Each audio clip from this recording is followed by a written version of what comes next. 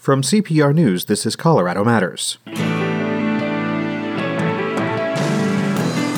Vaccines can help keep COVID-19 at bay, but what happens if you do get sick? Today, what doctors are learning about treatment. That includes using monoclonal antibodies. There were no side effects or anything. And it made me feel better. We'll talk with a patient who got the treatment and an emergency physician about how it works, plus the possibility of a new antiviral pill. Then an all-out effort to connect with people struggling with the increasing stress of life, from suicide awareness to gun violence. We want to make men especially, and young men, know that it's okay to not be okay, that it's okay to seek help. We want them to know that it's all right to say that they're hurting before they take a step toward the wrong direction where there is no coming back from.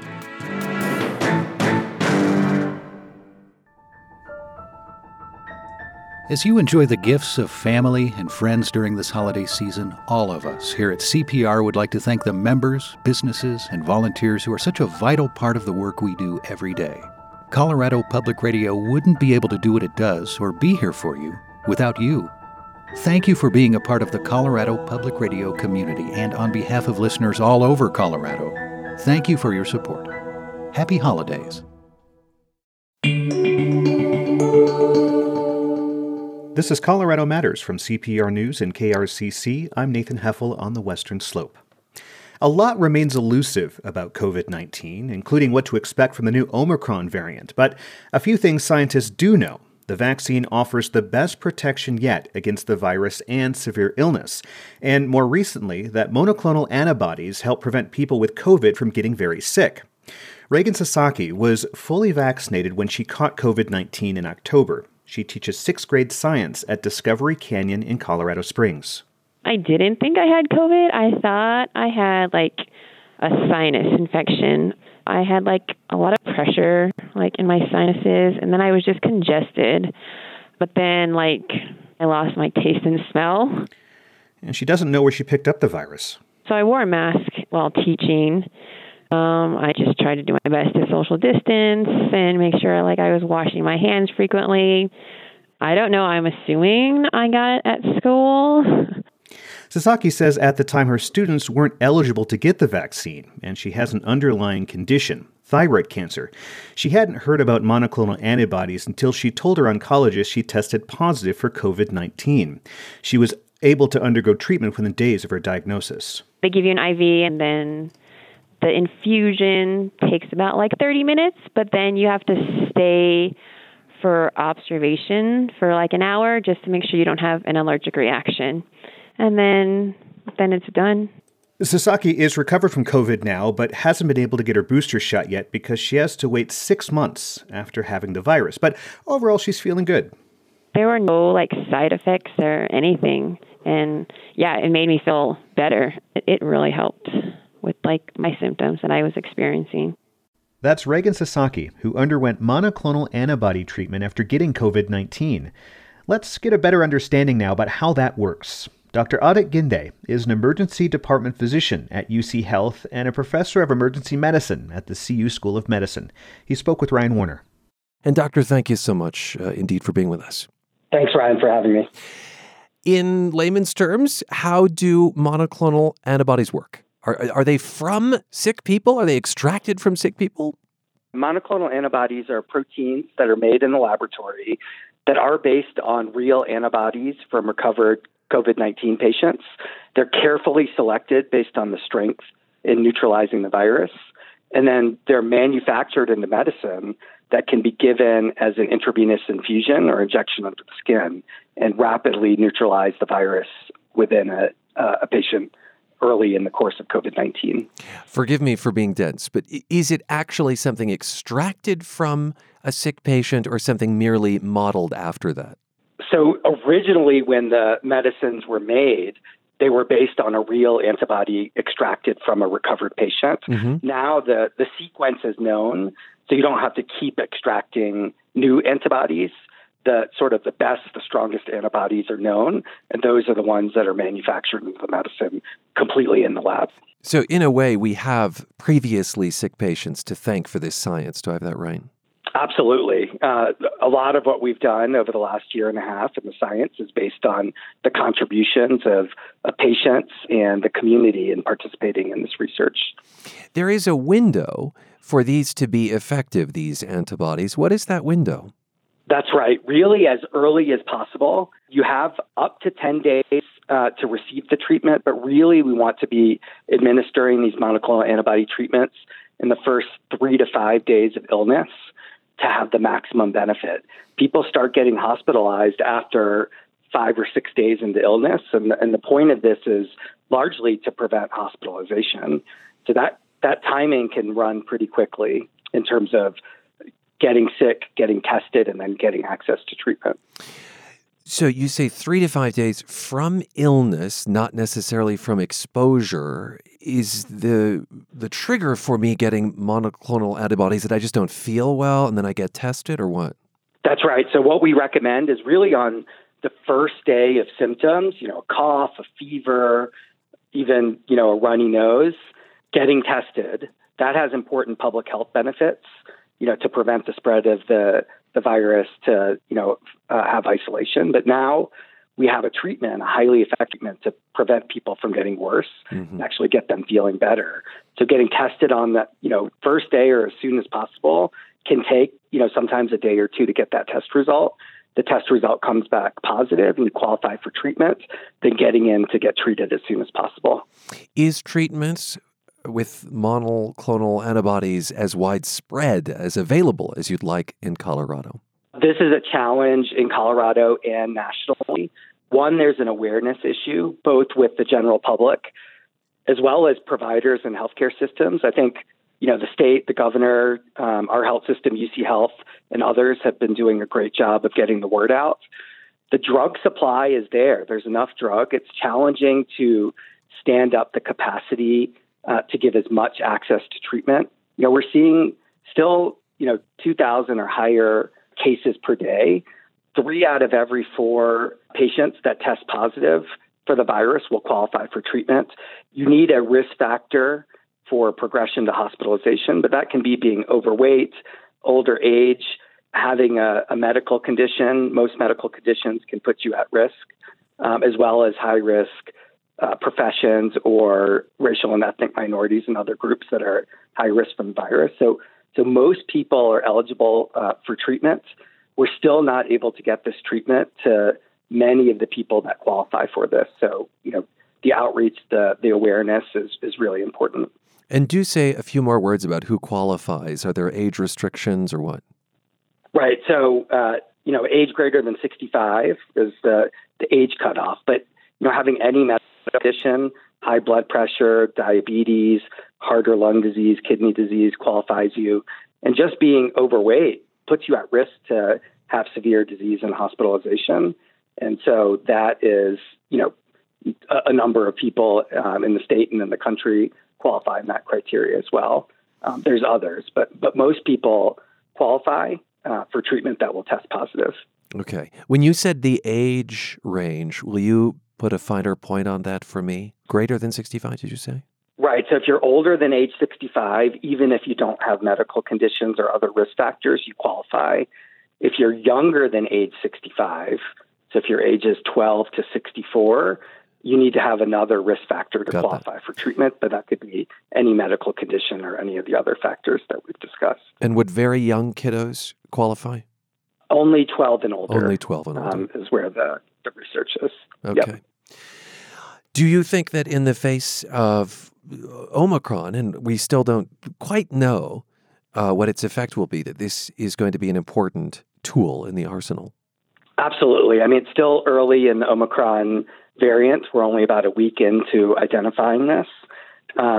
We need every tool that we have at our disposal to start preparing for what may come. And there's really 2 interventions that prevent COVID-19 patients from being hospitalized, getting on a ventilator, or even dying. One is vaccination. And if you're already vaccinating, getting a booster. And the second is monoclonal antibodies given early in the course of disease. There's still a lot to learn, but those are the two best tools we have to prevent COVID-19 in general, and as we think forward to the Omicron variant. And very briefly, how effective are these antibodies? So these antibodies actually prevent up to 70% of hospitalizations. And we're finding in our data a high effect on preventing needing a ventilator or dying from the virus. So really highly effective, especially when given early in treatment, to those that are vaccinated, to those that are unvaccinated, especially the highest risk people. So we're doing special outreach to those with multiple medical conditions or those that are older or have conditions that suppress their immune system. Doctor, thanks so much for being with us. Thanks, Ryan, for having me. Ryan Warner speaking with Dr. Adit Ginde, an emergency department physician at UC Health and a professor of emergency medicine at the CU School of Medicine. Public health officials in Mesa County say hospitals in the region have been at or near capacity, struggling to handle a major COVID surge in the region. But vaccination rates in the county lag behind the state average. CPR's Benta Birkeland was recently on the Western Slope to talk politics and heard a lot from conservatives about why they don't trust the hospital numbers or the government's response to the pandemic. As the head of the Mesa County GOP, Kevin McCarney is one of the main political players in this deep red region. McCarney is 60, and he doesn't downplay the virus. He says his friend just got out of the hospital. He was on a ventilator, had to have a tracheotomy and everything, just is coming off it and is recovering. I had another friend that had a serious bout of it. So I know it's real. But McCarney also wants people to return to a sense of normalcy. He says he doesn't like the official response to the pandemic. He thinks the focus on vaccines is largely driven by the pharmaceutical industry to make money, and that officials overlook other approaches. I've never had a flu vaccine because I try to take care of myself. I try to take my supplements, my vitamin C and stuff like that, and keep my immune system up, because that's the secret to success. Health officials urge vaccination, not only to protect the immunized, but also to prevent the continuing spread of the coronavirus. About 80% of Coloradans over age 12 have received at least one vaccine dose, although in Mesa County the rate is much lower. Only around half of the eligible population is vaccinated. State health figures show the vast majority of people being hospitalized for COVID are unvaccinated. But McCarney is suspicious of the news that Mesa County's hospitals are filling up. Sometimes we get exaggerated numbers. Hospital capacity, there's more people in the hospital, maybe because of flu, which nobody wants to report the numbers of that, because we're all focused on one thing. This distrust of hospital numbers also came up in interviews with other Republicans in Mesa County, including political activist Nova Tucker.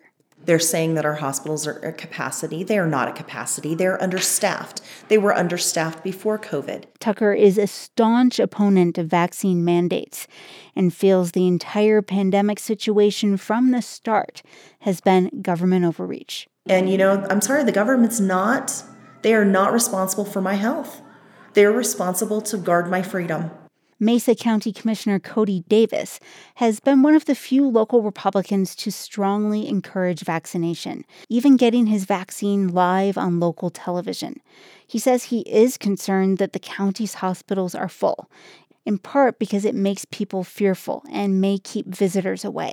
And he hopes more people do get the vaccine. People should absolutely consider doing it. I think it slows the spread for sure, and it creates the public health that we need. That being said, I think it should always be a person's right to choose whether or not they get that vaccine. I think mandates have kind of the unintended consequence of people resisting and losing trust in government and things like that. A recent survey on unvaccinated people in western Colorado found for many their views are based on distrust of government. The San Juan Basin Public Health Department commissioned the survey. It showed that only 1/3 of those who responded were open to the idea of getting vaccinated in the future. But they still need more information to be persuaded, especially about their personal risk.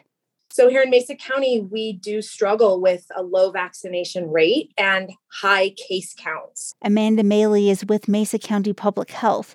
She says the county recently launched an Instagram campaign to try to reach unvaccinated people in their 20s.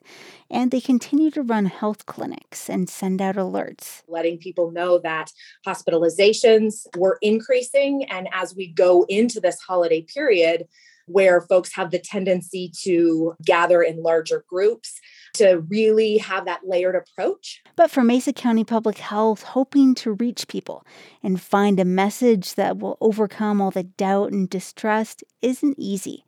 And the survey results say public health officials may never persuade many of the unvaccinated, no matter what approach they try. I'm Bente Birkeland, CPR News.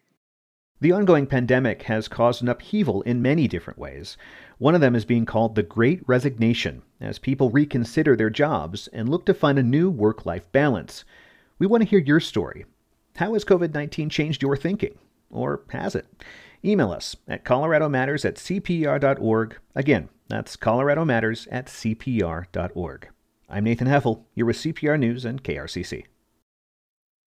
'Tis the season for the Colorado Matters Holiday Extravaganza, hosted by me, Ryan Warner, live December 8th, masked and vaxxed at the Newman Center in Denver, with performances by comedian Elliot Woolsey, jazzman Freddie Rodriguez Jr., and Naoma. I was about to tell you last night, it made me wish you had out. Remember when you were young? Tickets at cpr.org/holiday. Supported by First Western Trust. This is Colorado Matters from CPR News and KRCC. I'm Nathan Heffel on the Western Slope.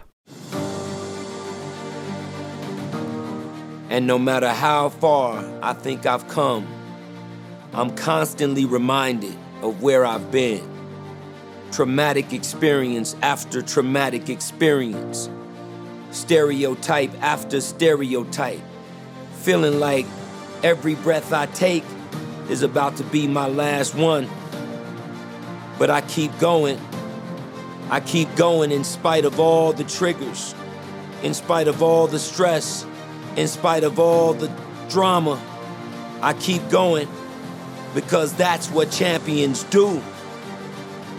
We don't quit, no matter how much we may want to, no matter how bad it hurts, or even unbearable the pain might be.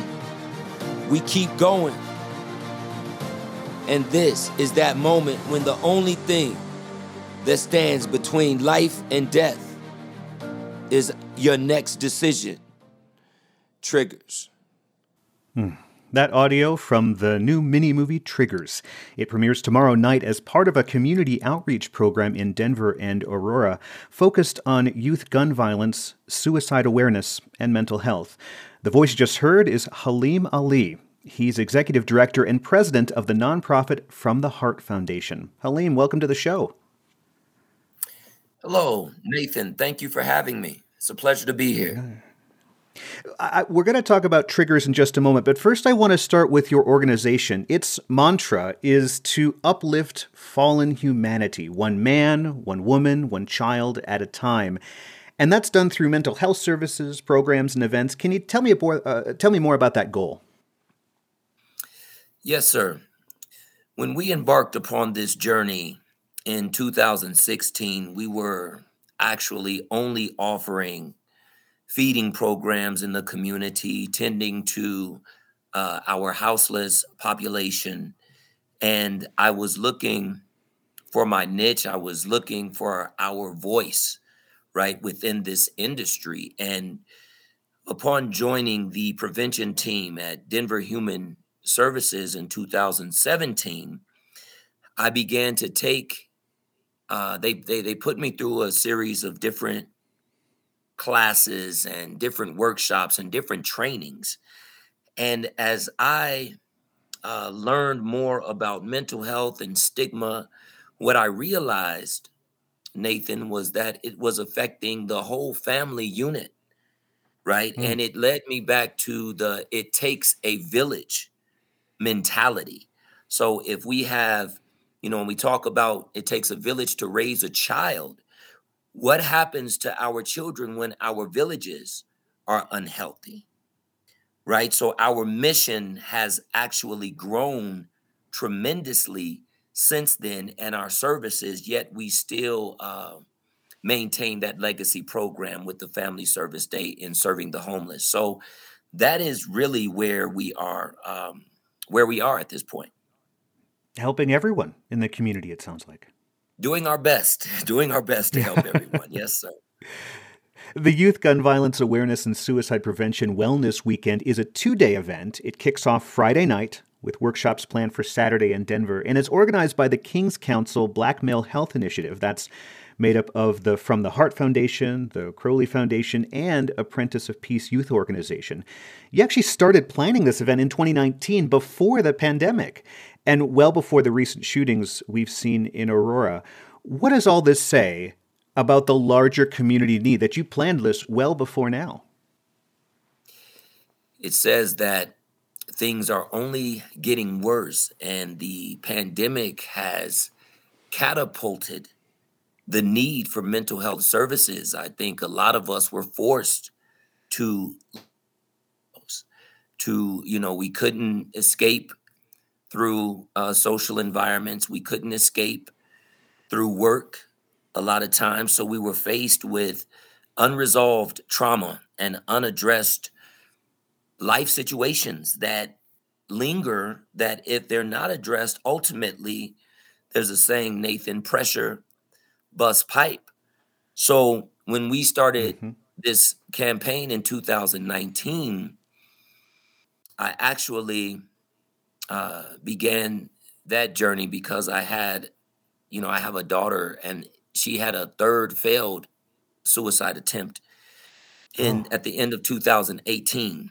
And that personal experience actually led me to initially address what my daughter was going through, but then it led to this Me Too movement. The more parents I talked to, they were saying that they were having similar scenarios in their household. So it grew to a community conversation. I felt like, okay, if we come out as parents, if we come out as community leaders and influencers, and we actually are vulnerable and transparent, and we let it be known that I'm not just a mental health advocate and a mental health professional, but I am also experiencing trouble in that area with my own family. And this runs deep. I know it does, at least for your family. You have a very personal story about gun violence. You were shot and almost killed in 1993 during that time that was dubbed the Summer of Violence, right?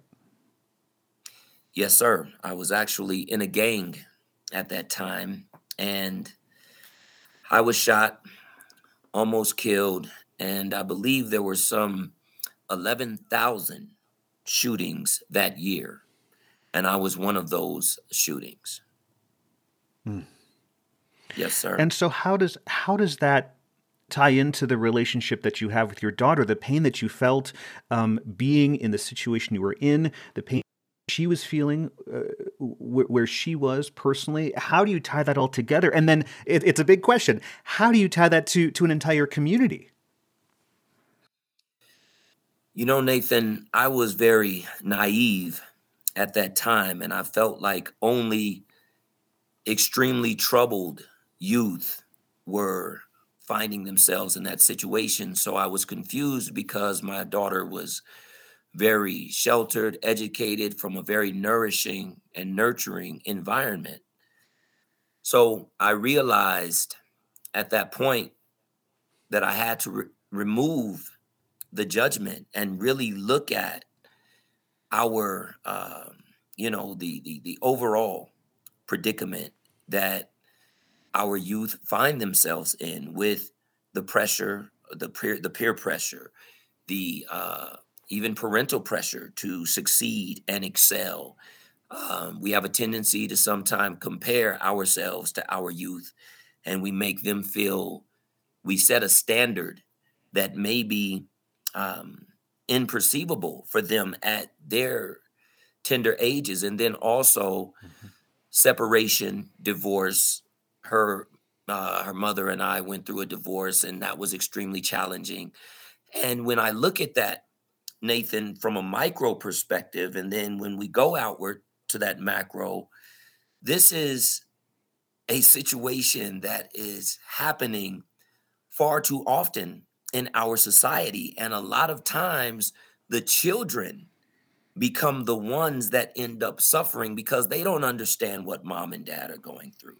Yet they're still expected to perform. They're still expected to normalize growing up, to normalize pain without it being addressed specifically, right? So there should have been some group or family therapy or counseling, right? But we as parents, we have our own set of problems, so we're not always able to see the big picture, right? So, Right.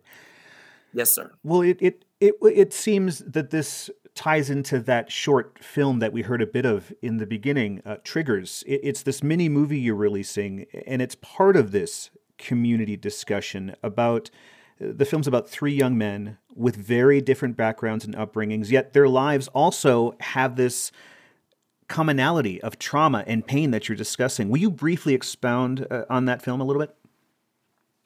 Yes, sir. So we began Triggers, the production of Triggers, with SBG marketing and production around 7-8 months ago, Nathan. And it started off as a concept to initially address youth gun violence.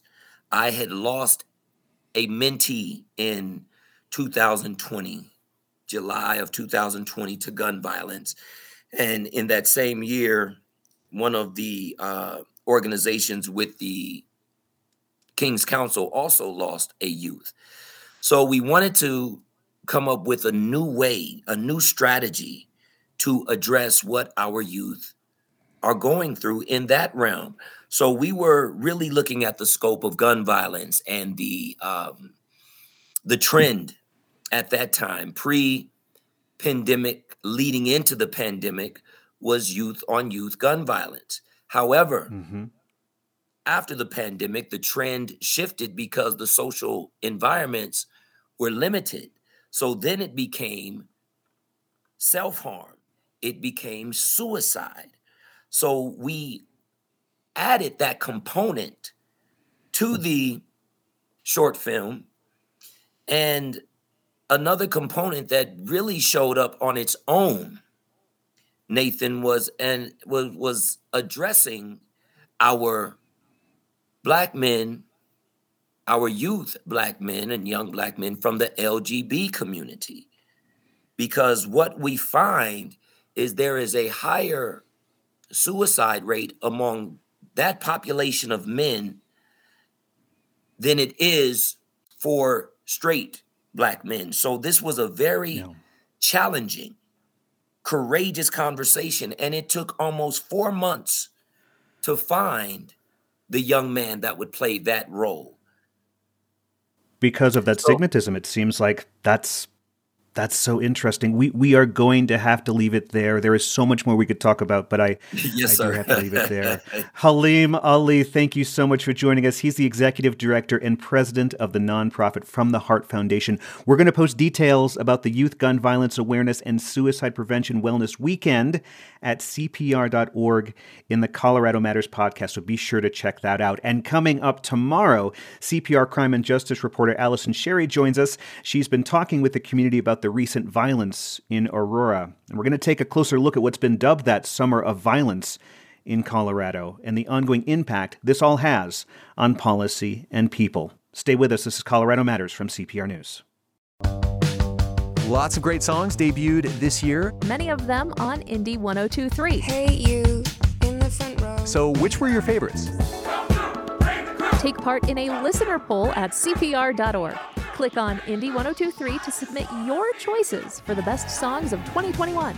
Then hear the top 102.3 picks to ring in the new year on Indie 102.3 and on the new Colorado Public Radio app. Vote now. The poll closes on December 17th.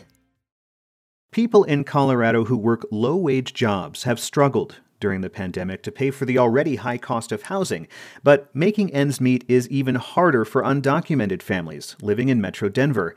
As part of CPR's series on housing instability, Denverites Esteban Hernandez met with Latinas who face added barriers as they navigate increasing rents and an ongoing pandemic. Brenda doesn't remember the particulars of getting an eviction notice. She says it arrived in February or March. What she does remember clearly is how she felt reading the notice that requested a court appearance. She says she's never been in trouble before. She was just scared. On a recent morning, Brenda sat with Jessica, talking about a pandemic that has been pretty tough on the low-wage workers. Brenda worked as a housekeeper, and Jessica was a nanny before losing her job. Both women live in a North Denver suburb, and both women are undocumented. They agreed to talk to CPR News on the condition that only their first names be used. Jessica also remembers how she felt when she was told she had to vacate her apartment. She said she was pregnant and unemployed. Now she was worried about losing her home just as she was expecting her third child. She says she cried over the phone. Jessica and Brenda have found themselves in a predicament that's becoming more common for many Coloradans. The struggle to pay for housing while trying to gain financial footing in the pandemic. Evictions, once paused by federal and state restrictions due to the health crisis, are ticking back up, leaving people one step away from homelessness. In the kitchen of Jessica's 2-bedroom apartment, Brenda's 2-year-old is making attempts at his first words. Jessica was able to stay in her place, but Brenda had to move out. I sat with the women while they talked about their financial hardships. Jessica hasn't paid rent. She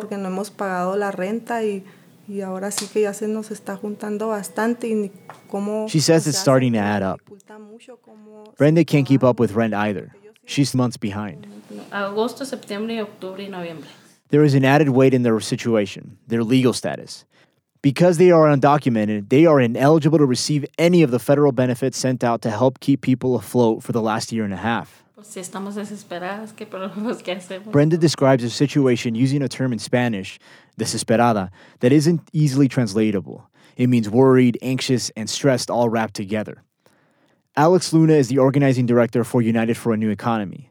The organization works to empower low-income communities to change policies that impact them.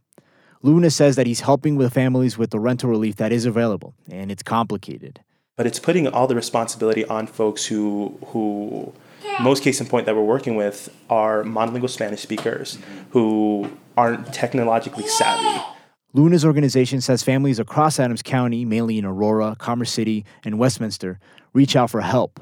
And often one or both parents may be undocumented, but the children are U.S. citizens. The reason why these problems are existing, the reason why rent is able to increase is because of, the prohibition ban on rent control that gives power to the landlord to determine how much they're going to raise their rent. There may be about 100,000 undocumented workers in Colorado, according to the progressive-leaning Colorado Fiscal Institute, and they all need a place to live. Although there are some resources like state-funded rental relief, there's a language barrier and a technology gap that can keep immigrants from accessing them. We never knew we could get the help since we're not from here. That's Iris. She's undocumented. She lives in the same complex as Jessica and spoke to CPR News on the condition that only her first name be used. She was working at a daycare in Thornton, but she stopped after getting COVID-19 there last year. She was pregnant at the time. Her symptoms were mild, but the financial pressures she faced were not. Working limited hours at her new job at a warehouse has her 2 months late on rent. Other bills are piling up. Now she's filling out applications for rent assistance with the help of a United for a New Economy. She says she feels embarrassed about asking for this kind of help. I'm like, what if they kick us out? So that's the only thing we're worried about, us paying the rent. She is far from alone. A survey released last month by the Colorado Health Foundation paints a dire picture. It found financial insecurity is hitting Hispanic families more than any other racial or ethnic group. They were most likely to be worried about having food and paying for rent or a mortgage. Nearly a third of respondents worried about losing their home in the next year. Right now, Jessica hopes she won't be one of those people. Si me da nervios, no sé qué voy a hacer si me llegan a pedir el apartamento. She says she doesn't know what she'll do if she gets evicted. She worries about her young children. And her apartment complex just raised the rent, the second time that's happened since the pandemic began. I'm Esteban Hernandez, Denverite. And you can read and listen to all of the stories in our special series on housing instability at CPR.org. We want to take a moment now to remember Jim Gallagher. He died November 20th at the age of 78. Gallagher made Colorado music history as a member of the 1960s surf music band The Astronauts, based in Boulder, where Gallagher grew up. The Astronauts recorded for RCA, one of the biggest labels at the time, as an alternative to the Beach Boys. And in 1963, they scored a hit single with Baja.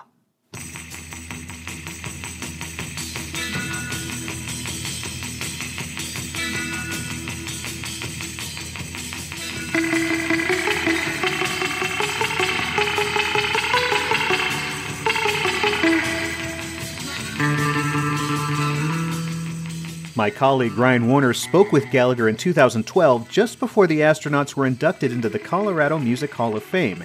They were joined by G. Brown, curator of the Hall of Fame. G, Jim, thank you both for being with us. Thank you for having us. Great to be here. Jim Gallagher, as I understand it, you guys were playing frat parties in Boulder, and just about the next minute you were signed to RCA Records. How does that happen? Pretty close. Actually, we were playing frat parties and playing at Tulagi, and it was... Tell me about Tulagi. Tulagi was a 3-2 beer club on the hill in Boulder that was billed as the nation's largest college haunt. We started playing there, and I'm trying to think, it was probably 1962, for $125 a night, which was big money for us. Yeah. Well, at one point, we had played at the Denver Country Club for a fellow named Ward Terry's daughter's deb ball. Like debutante. By debutante ball. And Ward Terry was the RCA distributor in Denver. And we played there, and as you know, we had a clean-cut appearance, and we were well accepted with this crowd. And he was taken with the band and approached us and said that he would like to contact someone at RCA Victor about going to their label. Then he followed up with it. He had set up for us to have an appointment with Steve Scholes, who was the head of A&R for RCA Victor in Hollywood. Let me say that Steve Scholes, who you're talking about in L.A., actually produced Elvis for RCA, right? That's correct. And Bob Demon and I and the rest of the guys in the band were all in school, and we decided that we would give it a shot, and if we didn't make it, we would probably disband because we were playing so much it was starting to hurt our studies. Let me just say that Bob Demon was on guitar. He was on guitar, and he was the leader of the band. So he and I went down to the regiment shops and bought new suits, got on a plane, and flew to Hollywood. We had our meeting with Steve Scholes in his office at the old NBC studios at Sunset and Ivar. Well, the phone rings, and he's on the phone, and he's talking to somebody, and he goes, I know, he said, they're killing us in San Diego, and they're killing us in Santa Monica. He said, I don't know. He said, the Beach Boys are he said, they've really got it, something like that. And he said, just a minute. And he covers the phone, and he looks over at Bob and I, and he said, do you guys play surf music? And we said, oh, sure. Well, we didn't, but what are you going to do, right? Aha. Golden opportunity. So he went back to the phone call. He said, well, I'm meeting with somebody now. And he said, I'll get back to you on this. So he got off the phone and he said, well, we'd be interested in any surf songs that you have, and we'll send somebody out in the next 2 or 3 weeks to hear you in Boulder.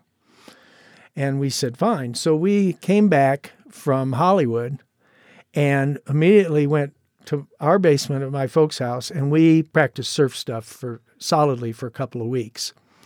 And what had your sound been until well, it'd then? been cover stuff.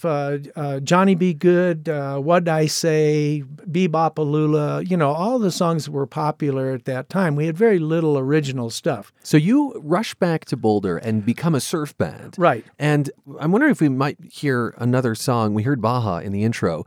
This one's called Kook, K-U-K.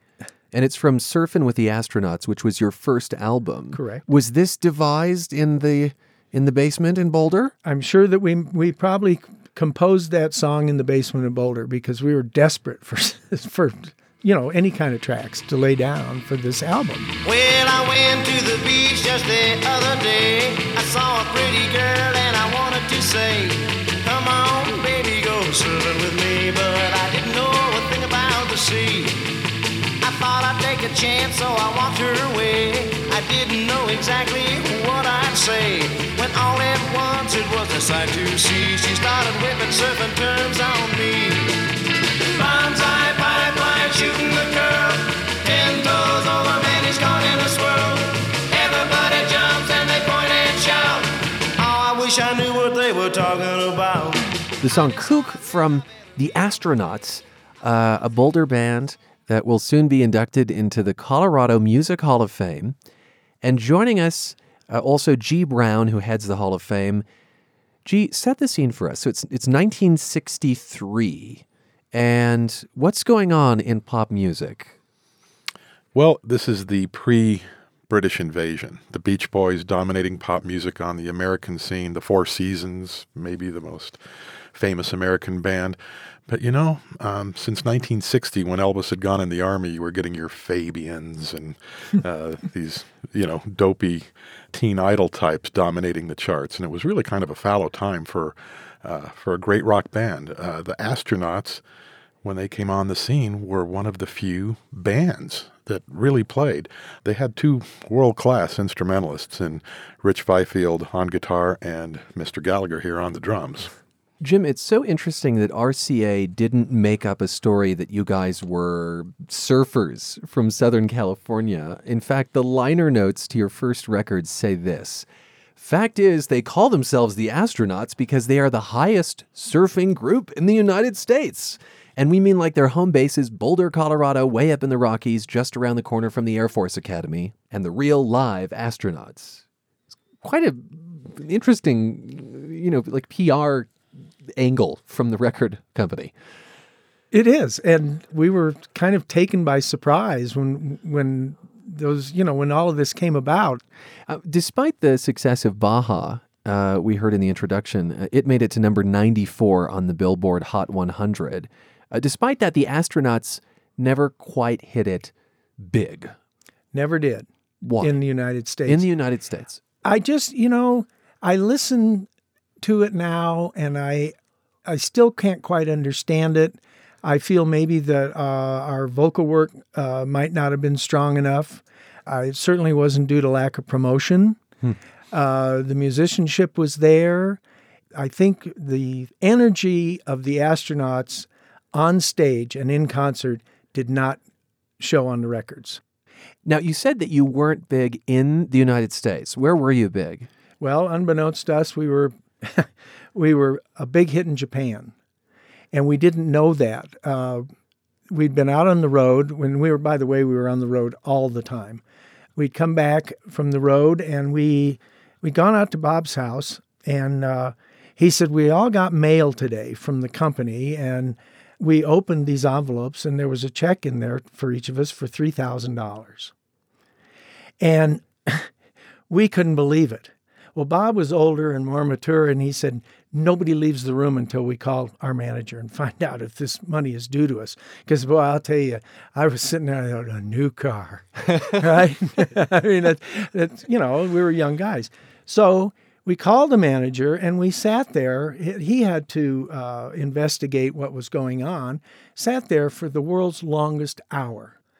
Guy called back, and he said, it's all yours. You guys have had a multi-million selling hit in Japan. And, of course, we knew nothing about it. Huh. So the whole thing changed at that point.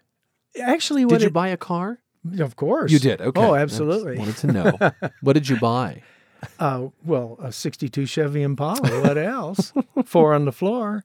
And you toured Japan, didn't you? We toured Japan twice. The first time we went for 2 weeks, and the second time we went for 3 months. And we played an average of 2 shows a day. And they were sold out. And you felt like rock stars. And we felt like rock stars. Uh-huh. And we were rock stars, and we didn't know it. When did things come to an end for the Astronauts? Well, the end, for me personally, was on November 6th of 1966. A date you have memorized. I have memorized because that was the day that I was inducted into the United States Army. A different induction altogether. Vietnam? Induction. I did go to Vietnam. Also, Dennis Lindsay was inducted into the Army. And Dennis Lindsay is on guitar for the He was Astronauts. a guitar player, and Dennis has since passed away. The thing about being inducted into the Army, and this is the novelty of the whole thing, In the month of October of 1966, I netted $3,500 from the astronauts because we were on touring a lot and making good money. In the month of November, I made $92.30 as a private in the Army. So my life really changed after the 6th of November. That's why I remember the date so well. It was a graceful way to get out of the rock and roll business. I feel that had I stayed in it, who knows what would have happened. Do you still get royalty checks? Amazingly, yes. Like use in commercials or what? Well, lately we've been getting royalty checks from Sirius and XM Radio. They're playing it out there in space someplace. Can I ask what the checks are worth? It's funny. Several years ago, they re-released everything on CDs, and I was getting checks for $400 or $500. The last check I got was about 3 weeks ago, and it was for writing. We wrote most of these songs, and it was for $11.44. But it's still, it's so odd when it comes in. Well, G. Brown, to wrap up, why did you want the astronauts in the Colorado Music Hall of Fame? It was a no-brainer for anyone familiar with Colorado music. They were the first band of the rock era to have a national impact. They had. We've discussed the success in Japan, but we shouldn't diminish what they accomplished here in the States. There's the type of success with charting records, but the astronauts had a real working success. Those tours of gymnasiums and colleges and stuff. I mean, that had a value. The people that saw them on the circuit in Lawrence, Kansas, and up in Nebraska will never forget them. What are you looking forward to in the induction ceremony, Jim? My compensation for my involvement in this great event is I want a picture on the stage with my grandson, Edwin Taylor, on my lap.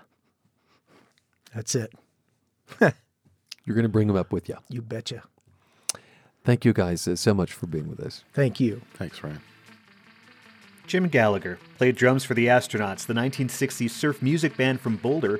He spoke with Ryan Warner in 2012, just before the band was inducted into the Colorado Music Hall of Fame. They were joined by G. Brown, the curator of the Hall of Fame. Gallagher died November 20th at the age of 78. Thanks for joining us today. I'm Nathan Heffel. This is Colorado Matters from CPR News and KRCC.